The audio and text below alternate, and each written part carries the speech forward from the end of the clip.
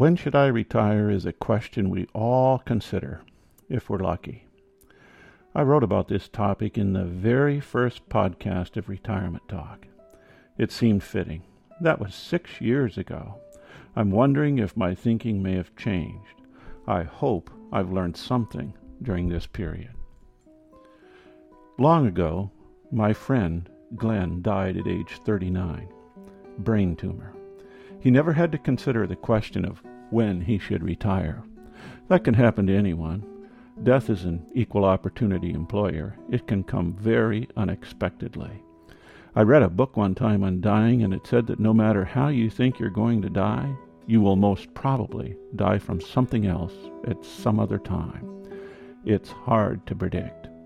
That's one of the factors that make choosing when to retire so difficult. If we knew life would end within a week, a few months, or a few short years, it would simplify the decision. If we knew, but we don't, and that makes all the difference. This is Retirement Talk. I'm Del Lowry. Some good friends just retired, he within the last week, and she within the last 3 months. He wanted to quit work because it was just so draining and starting to become boring. He was a teacher of English, and the hours spent reading papers and doing a thorough job was becoming too demanding. Life was filled with stress.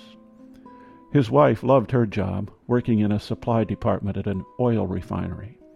Though a college graduate, she had found this job right out of college and fell in love with the physical aspect of it and the excellent working conditions.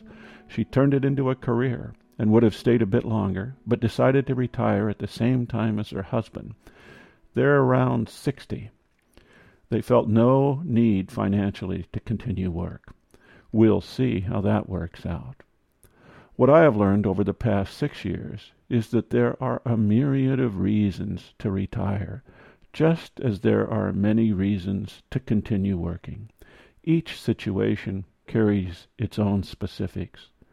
When my friend Glenn died at age 39, it raised a red flag for me. My father had died of a heart attack at age 52. I had reason to expect a similar fate. When the state of Alaska offered us an early retirement package in the late 80s, we took it. I had taught philosophy for almost 20 years. It made me very conscious of the importance of time in consideration of what one did with one's life. We loved our jobs and our life in Alaska, but realized that our time was absolutely limited. I was 44, and Brenda was 41. We jumped ship. We got lucky. We didn't die early. We're now entering our 27th year of retirement. We have never been sorry for our decision, and we have never entertained the idea of getting another job.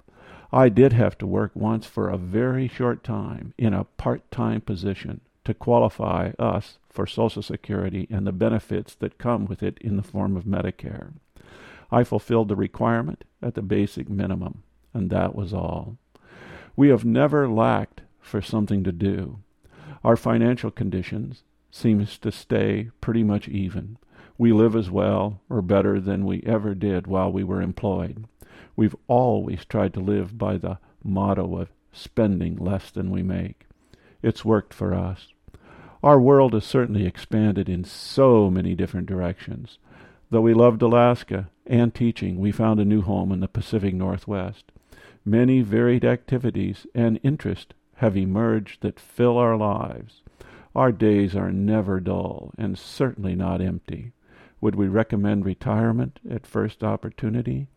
Based on our experience, in a heartbeat. 2 of our old friends retired from teaching and then went right back to work in different jobs. One is an art gallery owner and art teacher at a university, and one is an administrator for the National Education Association. They didn't really retire. They just changed jobs. I think that's fair to say.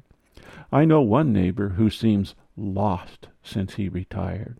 He can't seem to make up his mind as to what he wants to do. It has been perhaps a half a dozen years, and he still seems to hang his head. I don't know the details. Perhaps he's been that way all of his life. When we retire, we just don't know what the future will hold. That's when the word luck pops into mind. Hopefully, luck will follow you all the days of your life. Will we enjoy a few good days or years and then come to the end of the line? Or will our time stretch out before us and allow us many years for retired living? We hope for the latter. Luck has to play a role. Will our retirement dollars hold up over the years remaining? This question can never be answered definitively.